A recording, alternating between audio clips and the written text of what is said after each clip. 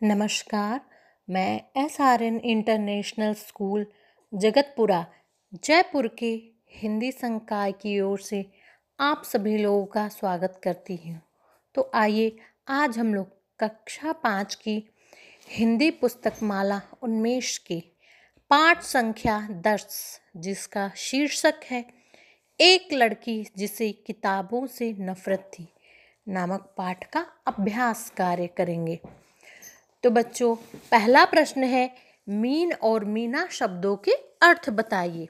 इसका उत्तर होगा मीन शब्द का अर्थ होता है मछली और मीना शब्द का अर्थ होता है एक नीले रंग का विशेष पत्थर। अब दूसरा प्रश्न है किताबों के बारे में मीना की क्या राय थी। इसका उत्तर होगा किताबों के बारे में मीना की यह राय थी कि किताबें हमेशा ही बीच में अड़ंगा डालते रहते हैं। प्रश्न संख्या 3 है माता पिता उससे किसी किताब के बारे में पूछते या कोई किताब खुद पढ़कर सुनाना चाहते तो मीना क्या कहा करती थी।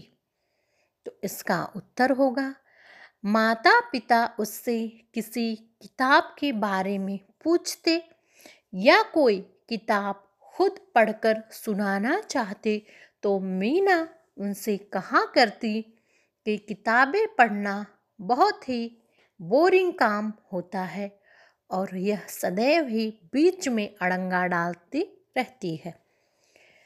प्रश्न संख्या 4 है मैक्स कौन थी। इसका उत्तर होगा मैक्स मीना की पालतू बिल्ली थी। उसमें और मीना में क्या समानता थी। इसका उत्तर है उसमें और मीना में यह समानता थी कि किताबें दोनों को ही पसंद नहीं थी। प्रश्न संख्या 6 है किताबें गिरने पर उनमें से क्या निकलने लगे। इसका उत्तर होगा किताबें गिरने पर उनमें से किताबों के पात्र बाहर निकलने लगे। अब अंतिम प्रश्न है आर्टवर्क मीना से नाराज क्यों था।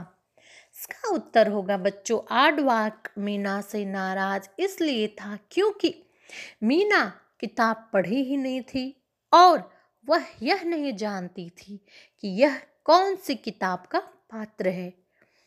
अब आइए आगे बढ़ते हैं। लेखनी से सही शब्द से खाली जगह भरिए। तो पहला है मीना के माता पिता रोजाना डैश किताबें लाया करते थे। इसमें खाली स्थान भरेंगे हम लोग नई नई। मीना के पिता रोजाना नई नई किताबें लाया करते थे। अगला प्रश्न है बच्चों मीना की बिल्ली डैश को मीना से भी ज्यादा किताबों से नफरत थी। तो बीच में हम लोग रिक्त स्थान भरेंगे मैक्स।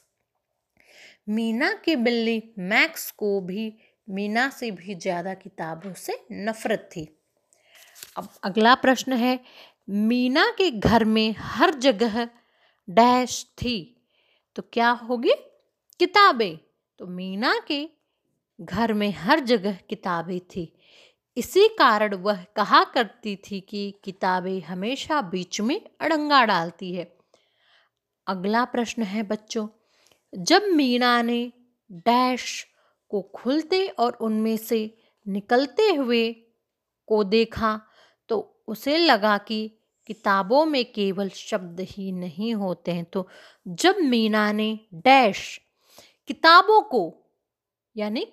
को खुलते और उनमें से निकलते हुए पात्रों को देखा तो बीच में आएगा किताबों को और पात्रों को।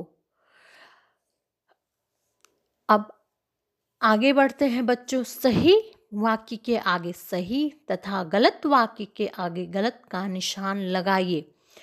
क मीना के माता पिता नाश्ते के समय दोपहर के खाने के समय और फिर रात के भोजन के समय भी किताबें पढ़ते रहते हैं। तो ये उत्तर सही है।